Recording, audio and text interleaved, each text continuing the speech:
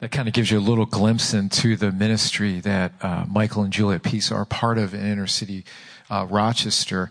Let me just give you a little background on Michael and Julia. I've known them we were just sitting there talking about we're old. They never changed, though. They look exactly the same. I've known them well over 30 years, and I met Michael when I was a teenager, going to a church in the city, and our youth group was doing an outreach to the 1984 Olympic Games in Los Angeles, and we were going to do dramas and street witnessing and just do this as a big outreach event. And I think, Michael, you were part of another church at that time, I think, and you combined it with our church at Bethel. And that's where I first met Michael. And Michael was this persona of personality. And when you just met him, it was infectious. It was just the love of Christ and just the power of God in his life was amazing. So as a teenager, I would step back and watch Michael on the streets witnessing to people, and my jaw would just drop. I'm like, wow, this guy has so much boldness, and he loves Jesus, and it was infectious. On the streets of LA, we would have kids following us. He made so many friends on the street as he shared Jesus. The next day, the kids didn't know what the name of our group was, so they would just yell Jesus. We'd walk down the street and they're like, Jesus, because they knew it was us again coming down the streets, and they'd follow us, and we made great relationships. And it was just, that was my first introduction to Michael Peace. And then he married Julia, which was the best choice he's ever made in his life besides following Jesus. And so Michael got very involved in the church that I was saved in, the church that I was discipled in, Bethel Full Gospel in the city and at the time. And Michael, from there, God began to use them. And through that, God used them in this area of ministry of Bethel Express, where they reach out to children, and primarily through the ages of 6 to 12 years old. Michael and Julia have done so much more than that. Michael has been a chaplain for the Buffalo Bills. If you didn't know it, he put out many Christian rap albums, which put him on a totally cool level with me way up here. My kids, he speaks a lot at the Charles Finney School. So my kids hear Michael and they say their favorite speaker is Michael Peace. And I say, well, he's my biggest fan. I'm his biggest fan too. So I love Michael too. And through that, God has used them tremendously. Michael, when I was a youth pastor in South Carolina, did 2 outreach events for me at the local high schools. And these high schools in South Carolina are huge, 3,000 students. And that week, we were able to speak to 4,000 to 5,000 students. And then Michael speaking and just sharing just how he got his education and his master's degree. I remember having a teacher come up to me, because they would have tons of assembly speakers. And she said, I remember her saying to me, that was the best assembly we've ever had at this school. And then we would invite kids to a service that night to hear the gospel, and Michael would share his testimony. And I can't remember how many teens came to the Lord that week. It was just incredible. And so God has used Michael and Julia tremendously, and using them in this in the stability of Bethel Express, of seeing a godly man. And the one thing that I see in this world today is that young men are troubled to see a godly man, that men can make a choice to do the right thing and to stand firm in their faith. And I think more than what God is doing at Bethel Express, I think it's just the figure of Michael and Julia's marriage and that example to be there week after week after week. We were at a graduation service last year for Finney, and there was a girl there that graduated from Finney because she got scholarship to go there that went through Bethel Express. I mean, God is just the residuals that are happening because of these kids. And all the glory goes to God. But I believe for the stability of Michael and Julia, of just being there and being present and showing them this is what a life in God looks like. This is what your Father in heaven looks like, that he will never leave you nor forsake you. So what they're developing in these kids are not just social development or not just academic development, because they have all those tutoring things and feeding kids on Saturday morning a good warm breakfast. But also I believe what they're developing in them is that there's a Father in heaven that loves them, that cares for them, that will never leave them. And so I'm thankful that we are part of what God is doing in Bethel Express by supporting them. And this is something that's happening right in Rochester. And I'm so glad. Michael and Julie are from New York City. I am so glad, Michael, that you stayed in Rochester. I am so glad that God called them here, and God is using them powerfully in our city, because our city needs it. And this area needs Jesus. So I'm so glad you were called here, Michael, and you stayed here all these years. And we won't hold it against you that you're a Jets fan. We won't hold that against you, but we're so glad that Michael's here and that Julie is here, and that they're going to share. Michael's going to share his heartbeat of what God is doing. So would you just give them a warm welcome as Michael comes to share? Amen.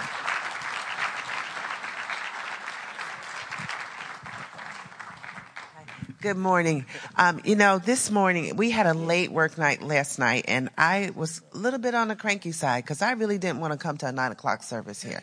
It was a long distance, and then you went to 2 service, and the nerve of that to happen. And I was just like, why do we? And then all of a sudden, Michael gave me my Snickers bar, and I was doing so good. So I just want to let you know that is not at all the truth. I so was excited to know that we were going to be coming here to be at your church, to be with your fellowship, and to know that some of my most fave people are here. The ones that encouraged me early in my marriage, because I saw a good example in the Geraces. They will always be near and dear to me, and a fave person. And did you notice on the video, I had nothing to do with that video. I wasn't even in it. But then I realized, God doesn't forget me, and he's always kept me, because I have a husband that wears a picture on a button on his chest. Bam! So I'm never forgotten. And I'm going to just tell you my last experience, because I have been with Bethel Express for over 30 years. We have one son. He lives in Florida, in Orlando, and he's 26 years old. And for the first time, and I pick up kids weekly, some of the little girls said, can we call you Grandma? And I went, I wasn't ready for that. But then I realized I am of that age to be qualified as a grandma. And they said, well, wait till you have people have told me, wait till I have grandchildren. I said, well, I'm going to have a daughter-in-law first. And I always let them know the order that God wants, in our lives. But, it's interesting that some of the girls, we have younger leaders coming, and they recognize them. They're like Mom. And so finally I said yesterday, so I guess I am like Grandma to you. And one of our leaders said, grandmas represent good things in the city. They represent a place of love, of nurturing, of affirmation. And I said, okay, I'll walk in that one, Amy Temple, because she shared it with me. But it is a blessing to be here. Thank you so much for all the years of support that you've been to us, for the years of encouragement, and knowing that we are where God has placed us. And we are thankful that we are having a role in changing and transforming the lives of young people who so desperately need it. And I'm grateful for the foundation that I had with good parents who are celebrating 60 years of marriage this year. And we celebrate 30. Yeah. And so I'm very excited what God has in store for us and for Bethel Express. So I'm going to give it over to Michael. God bless you, and be well in the Lord and the power of his might. Amen. That's my beautiful wife of 29 years, 10 months, 1 week, and 1 day today. Go ahead. I dare you to ask me if I'm happily married. As Pastor Barton said, that we're Bethel Express, and we really think of ourselves as the anti-urban plight. Everything that is wrong about what is called the urban plight, whether it is in Rochester or anywhere else in the country for that matter, we are the total opposite. We do not believe in excuses. We do not believe there is really a reason for excuses. We are 100% convinced, and we are able to prove this, that there is none greater than Jesus, and Jesus far exceeds and supersedes anything that is a social ill in our society. I had an experience with a gentleman once. We were talking, And he did not say this in a bad way, but it kind of struck me sort of different. We were talking, and he was a man of God, and he looked at me and he said, so you're an action Christian. But he didn't make it sound like that was like necessarily like a good thing or a bad thing. It's like, you're an action Christian. I'm thinking to myself, well, all Christians are supposed to be Christians of action, is what I was thinking. But I thought about it long and hard, because as God has done what he's done in my life, he's given me something, and we use it as our ministry in total, but he gave it to me. It's called the S factor. And it's this, in this priority, order of priority: spiritual strength, social stability, and scholastic success.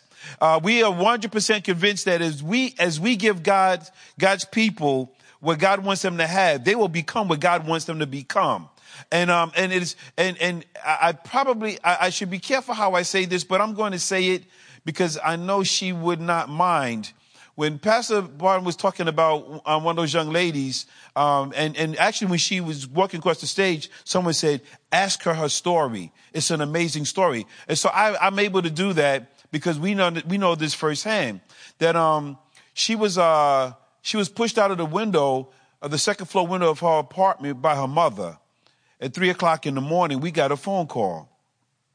Her mother had pushed her out of the window because she was being chased, because the mother was chasing her with a knife. At about 3:00 in the morning, we got that phone call. She went through amazing challenges. And to see her graduate on time and to walk across that stage with all the things that she was faced with, it's proof that God is real. It's proof that Jesus will see you through. And so it's the kind of thing where you say, somebody say, well, how good is God? How great is God? We have lots of people to prove that. The Bible says we've overcome by the blood of the Lamb and the word of our testimony. Oh, believe me when I tell you, we have lots of testimonies because of what God has done. The second thing is social stability. We want our children to become socially stable. We understand full well. We see all the things. We are fully aware of all the social ills in our society. But the blood of Jesus is greater than all of that. The power of God is greater than all of that. The power of the Holy Spirit is greater than that. And so we have people say all kinds of things to us, and we say, okay, I hear you, understand you, I feel you, but Jesus is Lord. God gets the final say. We teach our children, God gets the final say. We tell them, whether they're black, white, Latino, or Asian, we tell them that as far as society may call you a minority, but as far as God is concerned, you are one of God's priorities. I would like to prove it to you. He says we are a chosen generation, a holy nation, a royal priesthood. Does that sound like a minority to you? We tell them, as far as God is concerned, you are God's priorities. You are not a minority. And God gets the final say. So we make them fully aware of these kinds of things. And the last one is the scholastic success. And we know when these kids come to us, they don't come to us, you may laugh if you would like to, but even now we have some children, they spell Jesus, Geezus. That's how they come to us. We say he's the name above all names. We have to teach them how to spell it first before they can know that his name is above all names, at least when they write it on a piece of paper. But of course, once again, God sees them through. God be praised for this. And Pastor Jerron, you said it best when you said that it's what the Lord has done. Paul said, the Apostle Paul said, he says, I have nothing to boast of except Christ him crucified and resurrected. And so that's pretty much how we feel as well. Excuse me, but as of this very moment, since we assumed leadership and the pastorship of Bethel Express since 1999, we have had 307 children grow up in our ministry and graduate from high school. We have at this very moment, of all the children who have come to us and have stayed with us, we have a 100% graduation rate. 98% of them have gone on to some form of higher education. And of that 98% that have gone on to some form of higher education, 25% of them have gone on to graduate studies or have completed graduate studies. And that means master's degrees. That means, we have one doctor now, one medical doctor, and we have a lawyer, and we have several that are working on PhDs and master's degrees. And I always tell people, we have a doctor and we have a lawyer. So if health care ever gets crazy we can't not do anything about it, that's my health care plan. She will take care of us, right? And if my mouth gets me in trouble declaring Jesus Christ where I have no business doing it, and I really don't care, I have a lawyer to get me out of jail too. So, and by the way, it's going to be free, all right? Because I've already put my investment in, all right? But just the same, I'm going to read these to you. I'm just going to read 3, okay? I'm going to read 3 because and it's called BE Bites. I put these together. These are real conversations that I've had with children in our ministry over the years. And I'm just going to read 3 of them to you, and I'll give you the age of the children. And we call them BE Bites. In other words, sound bites, or just conversations. And the first one is a little girl. She was 7. She said, "Mike Peace, if you grow your hair out, you might look cute." So I said, "I don't have to look cute. I'm married." And she said, "That's not why you're married." I said, "Well, what is it then?" She said, "God felt sorry for you, so he blessed you with Miss Julia. Ain't he good?" I guess so. This one,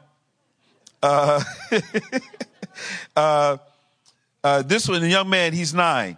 Mr. Michael Peace, do they have cars in heaven? I said, "I don't believe so. Why?" He said, "Well, if they do, I want a Rolls Royce." I said, "Why a Rolls Royce?" He said, "It's the only car nice enough to drive on streets of gold." Yeah, good doctrine, huh? Good doctrine.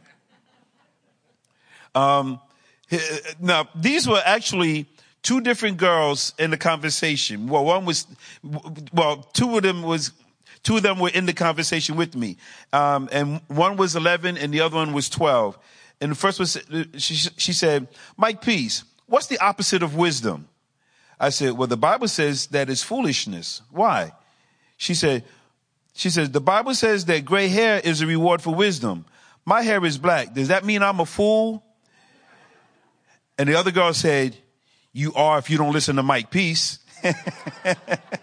Oh, I like that one, right? Oh, I want to read one more, but I better not. I'm running out of time here. The reason why I put that together is because I really want to share the innocence that is in our city. I choose to call it urban innocence. And you would think that with all the things that you hear about in the news that are going on in Rochester, you would think that nothing good is happening in the city of Rochester.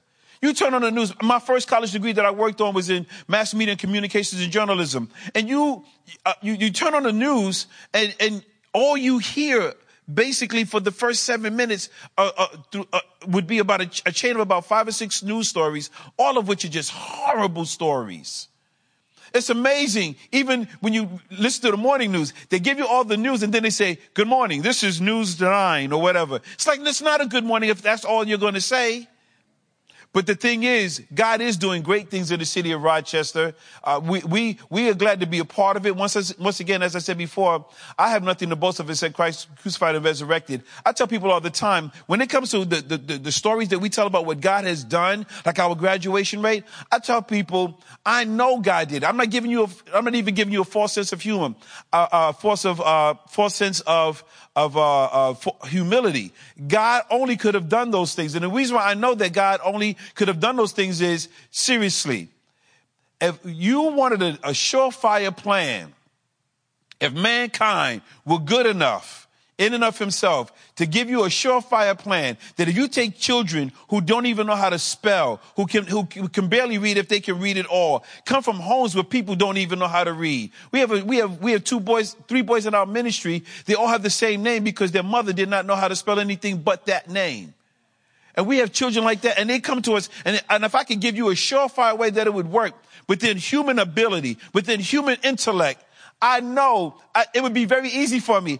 I could just sell it in the lobby to you for $40, couldn't I? I could put it on news. I could put it on television. Teach urban children how to read, and they will graduate from high school and go to college. 3 easy payments for $19.95. That's all that we could do, right? If man were that good. But man is not that good. So we know that it's God who's doing it. So when I say that God is doing these things in our city, it's because of what God is doing, and that's it. And we're just glad to be a part of it. Before I go any further, I have to let you know this, that I'm not very good with political correctness. That doesn't mean I'm offensive. I just think that politically correct is an oxymoron, because politically no one's correcting anything, you know. And I'm saying any politician, any party, as far as I'm concerned, only the power of God through Jesus Christ is going to work, really.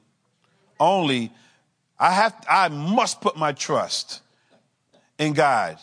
I must put my hope in God. I must stand on Jesus Christ. We must. And so, I'm just going to share these things really fast with you. I have time to do it. I have time to do it.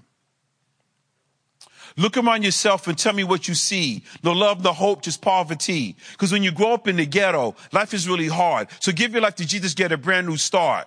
You look around the way and you think nobody cares. Turn those thoughts around, because God is still upstairs. Now, in my old life, I've seen all kinds. With so many problems, it could blow your mind. Roaches, rats, junkies, stray cats. The hustlers doing good because they got it like that. People getting high in the neighborhood park. But thanks to the Lord, I'm protected from a harm. Now, all of these problems never bother me, because my life's in the hands of Jesus. You see, when you grow up in the ghetto, life is really hard. So give your life to Jesus, get a brand new start.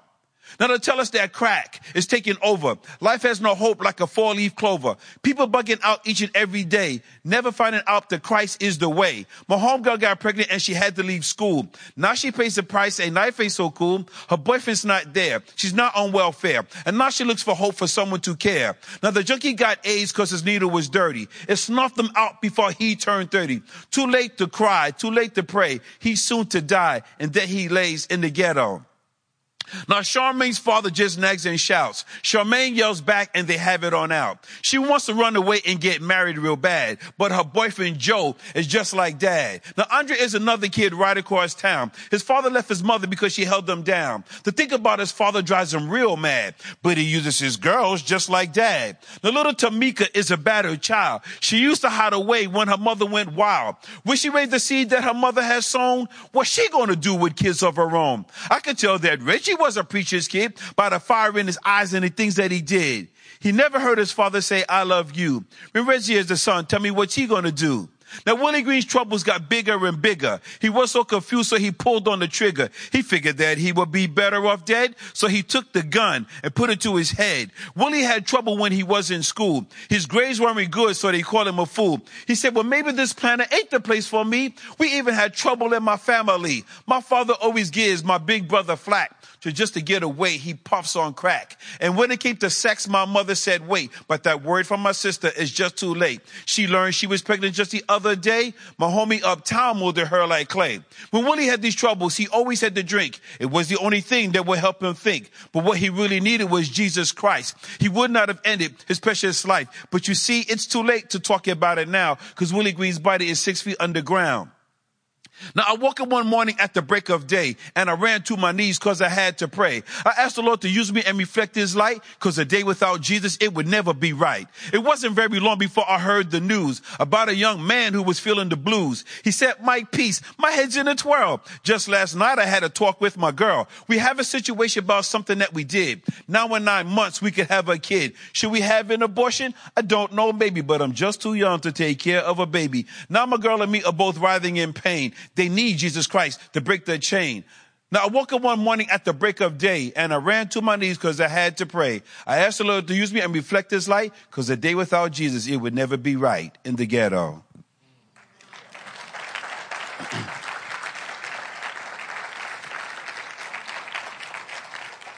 Praise God. You would think that I wrote that song about a week ago. Maybe a month ago, maybe even a year ago. I wrote that song in 1984. You would think that I wrote that song 33 days ago. I wrote that song 33 years ago. 33 years ago, I wrote that song. People ask me all the time, Mike, why is it that you do it? Why is it that you do what you do? Mike, you could do this. Mike, you've traveled the world, literally. Mike, you've been on all these TV programs. You've done all this kind of stuff. But God has always been speaking to me. And I say this, that I've always heard the voice of God speaking to me very clearly, the things that he wanted me to do. Let me say that a different way, because I don't want to sound like this really great spiritual guy. What I mean by that is, whenever the Lord has spoken to me about specific things like this, like what he requires out of me, I've heard, and I'm glad that I responded accordingly. And I really appreciate what you said, Pastor Barton, about me hanging in there and just being a man of God. I want to show and prove that you can hang in there with Jesus all the days of life once you decide to live for him. I want to do that. I really want to. I don't want to be that guy. I don't want to be that guy that when you see me 5 years from now, it's like, wow, I remember when he preached at my church. I see young boys all the time that just chose not to follow Jesus, but they watched us and they're like, man, are you still doing that stuff, Mike Peace? I'm saying, yeah. He said, Mike Peace, you've been doing this since the 80s. Yeah. Jesus called me. Jesus requires this out of all of us. Well, the first thing, and I'll just say these and you can write these down for the sake of time. The first thing is that I heard the voice of God. All of us, when we hear the voice of God, God requires us to respond accordingly and to do what he says to do. I'll just read just a portion of this. Isaiah chapter 61, and it says this, and many of you have read this, and this is where God sparked it in my spirit. And I don't equate myself with Isaiah or any of the men and women in the Word of God, but when I read this portion of scripture, it spoke to me directly and became rhema. It says, Isaiah chapter 61, beginning verse 1, it says, the Spirit of the Lord God is upon me because the Lord has anointed me to preach good tidings unto the meek. He has sent me to bind up the brokenhearted, to proclaim liberty to the captives and the opening of the prison to them that are bound, to proclaim the acceptable year of the Lord and the day of vengeance of our God, to comfort all that mourn, to appoint unto them that mourn in Zion, to give unto them beauty for ashes, the oil of joy for mourning, the garment of praise for the spirit of heaviness, that they might be called the trees of righteousness, the planting of the Lord, that he might be glorified. The Lord spoke there very clearly to me that that's what you're supposed to do. And so I responded accordingly to the Lord. And I don't pretend that it was an easy thing. I don't pretend that it's even easy today, which leads to the next part where God said this to Ezekiel chapter 37. He said to Ezekiel, he says, and of course he took him in the spirit realm and he says, look out amongst the city. And he says, what do you see? And Ezekiel said, I see dry bones. God said, can these bones live? First of all, I read a book in the 90s called The Final Quest by a gentleman by the name of Rick Joyner. Some of you may have read that book. And he said a quote in there. He says, whenever God asks you a question, it's not because he's trying to get information from you. You caught that, right? And so, but it's kind of funny because when Ezekiel's response was, he said, Lord, thou knowest. In other words, Lord, you know. If he lived on the west side of Rochester, if Ezekiel had been a prophet on the west side of Rochester in these days, he would have said, Lord, thou knowest. He would have said, why are you asking me? You the man. You the most high, right? Right? But he said, Lord, thou knowest. And then, of course, God said, Ezekiel, prophesy to the bones. Right? And in other words, speak life. And of course, the Bible says that he saw that the bone came to bone and sinews came to sinew, which means tendon to tendon. And he said, and then skin came upon it. And then he says to breathe. And then, of course, he spoke life. And of course, this was all in the spirit world, but that was what God was going to do through Ezekiel, and he spoke it prophetically. And so that's the situation there. And so the first part is the voice. The second part is the vision. When we put those two together, it brings forth something that's a little bit interesting, because now you're at a point where you're starting to say to yourself, you know what? I have seen God do amazing things. So you can say whatever you want to say. You can do whatever you want to do. That does not change my perspective as to what God is going to do or what God is capable of doing, which is the third V. So the first one is the voice, the vision, and then the third one is the vantage point. And the vantage point is something is based upon your perception, based upon your experiences, what you know. I have a friend. I always believed in healing. The word of God says so, that made it final. I've seen people healed. However, I have one experience with a friend of mine, and some of you may even know who she is. Her name is Delia.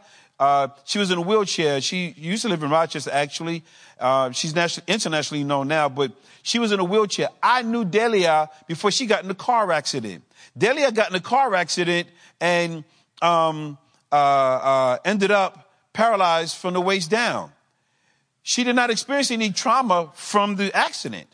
Her body did not experience any trauma from the accident. Just that one brain cell just stopped working, the brain cell that told her body to move. And so she did not walk. Well, one day I come home from doing ministry at a juvenile detention center, and my wife is on the phone, and she said, "Oh, I can't wait to tell Michael." So she keeps talking everything. Wow, wait till Michael hears it. And I'm thinking, what are you talking about? And so she keeps talking. You know how you talk when you're with your spouse. What are you talking about? And so after about 20 minutes, I'm like, I can't wait to tell Michael. Oh, praise God. I said, so she hung up the phone. I said, well, what are you supposed to, what is it that you can't wait to tell me about? She said, Delia walked. Delia was in a wheelchair for 23 years. It's on video right now. She got up and walked. So I always believed it. I've seen God heal it, but now I know because I used to pick up Delia and put her in the car. I used to take Delia out of the car, put her in the wheelchair. And now Delia walks. So somebody says to me, well, do you think God can do this? Well, I have enough to tell them, you know what? I've seen God do amazing things, and God has me all messed up now. So God, just as much as God has made an impact in Delia's life for her to walk, God can change the life of an urban youth. God can change the life of a child. We get all kinds of children. I just need to slow down, right? I need to slow down. Matthew chapter 9, verse 37 through 38, it says this. Jesus said this. He said, the harvest truly is plenteous, but the laborers are few. Pray therefore the Lord of the harvest that he would send laborers into the harvest. The word send comes from the Greek word ekbalo, E-K-B-A-L-O, which means to thrust out. It says that pray therefore the Lord of the harvest that he would thrust out, that he would send laborers into the harvest. Jesus had a perspective. Jesus had a vantage point. He knew what could happen, not just with him, of course. He would be the source of it, but he knew that he said the laborers, not him as the laborer. He said that the Lord of the harvest would send out laborers into the harvest field for the harvest. He had a vantage point because he knew what the Father could do. He knew of the hope of the gospel that he was bringing. He knew that. And so accordingly, God did that. And the last part is this, is the victories. And I'm just going to share this with you. There's so many that I like to give, so many, but I'll just do this. I have to tell you 2, maybe 3. At present, Bethel Express owns a house of ministry, 1 block from the public market. In this area, if you've seen this area before, you know that this is the second largest area in the city of Rochester for prostitution. And we have seen it all. In fact, the very house that we purchased, at the time we were renting it, when we started renting it, prostitution was literally taking place in that house. It's a duplex. So one side my spiritual mom lived on, and on the other side, a young lady who was running prostitution. And she was literally, and I'm not exaggerating, she was literally running at the age of 22 when she moved in, literally running prostitution out of that house. I'm glad to tell you now that we own it. The same rooms that were used for prostitution are now used for children to relax and have a great time and have a peaceful time in the Lord. And they also are able to get tutoring and are getting the assistance that they need. But at the time when we first moved out there, when we first purchased the house, when we first started renting, it was an amazing situation.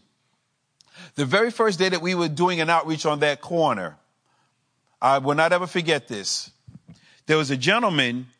Now I cannot see it actually because of the range of where I was playing music at that. I'm a drummer, so we were playing instrumental music, worship instrumental music prophetically.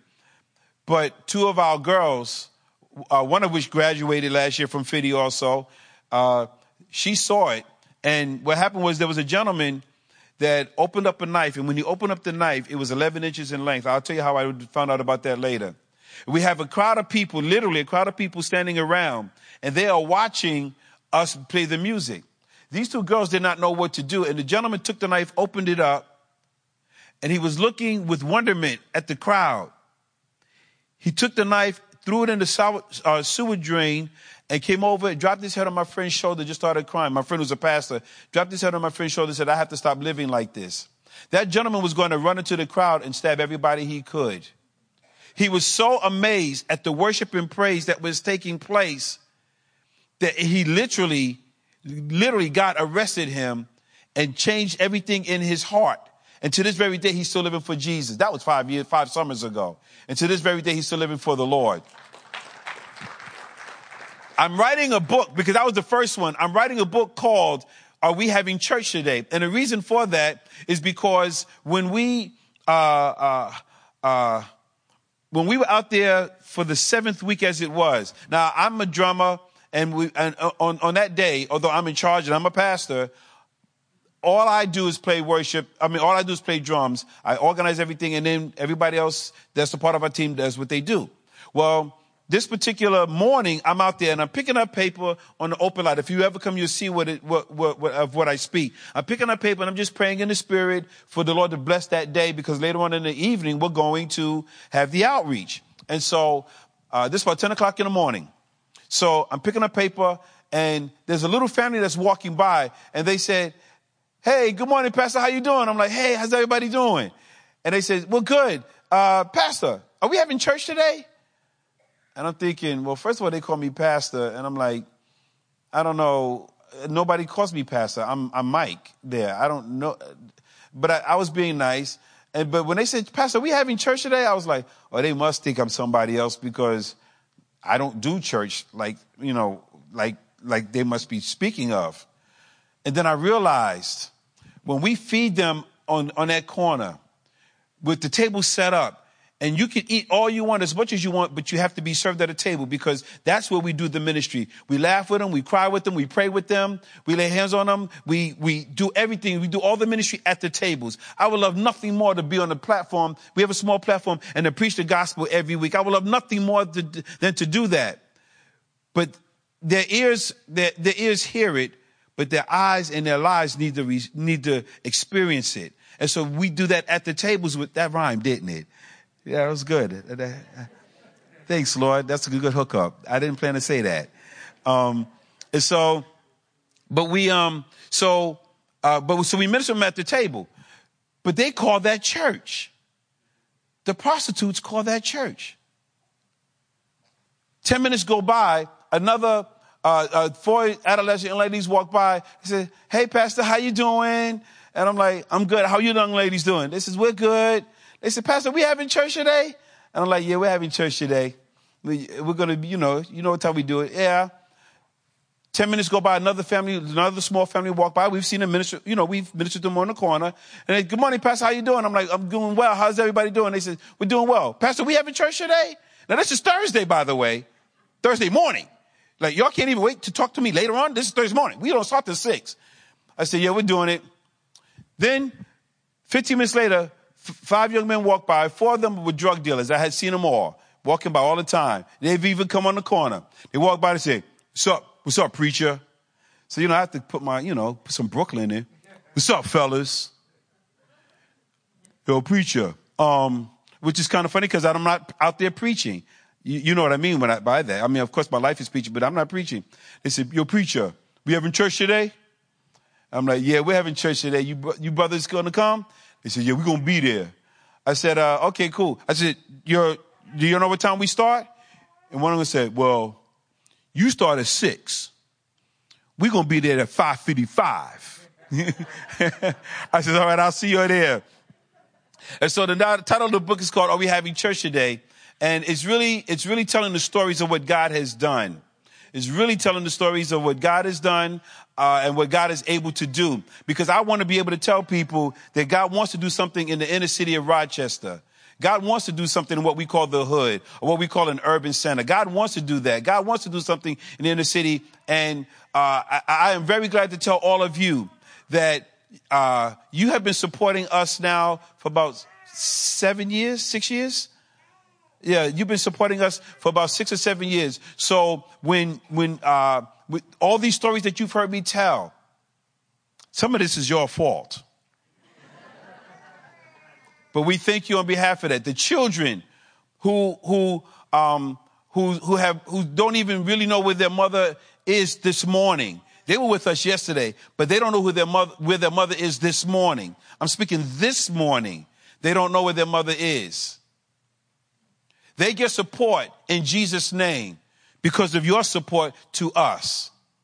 We know that it's not just about the money. We thank you very much for that. We know many of you, because some of you pray for us. Some of you have sent me emails and things of that sort, and I'm grateful to you for that. Thank you very much on behalf of the children of the city of Rochester, the teenagers in the city of Rochester, the families in the city of Rochester, who God is sending our way. We're not getting all of them, but as many as God sends our way, we would take them and we would do what God wants to do because of thus saith the Lord. God, I tell people all the time that Jesus is on the throne and nobody is bad enough to take him down. And because of you, you have helped us prove that Jesus is Lord and nobody's bad enough to take him down. God bless you and thank you for your support.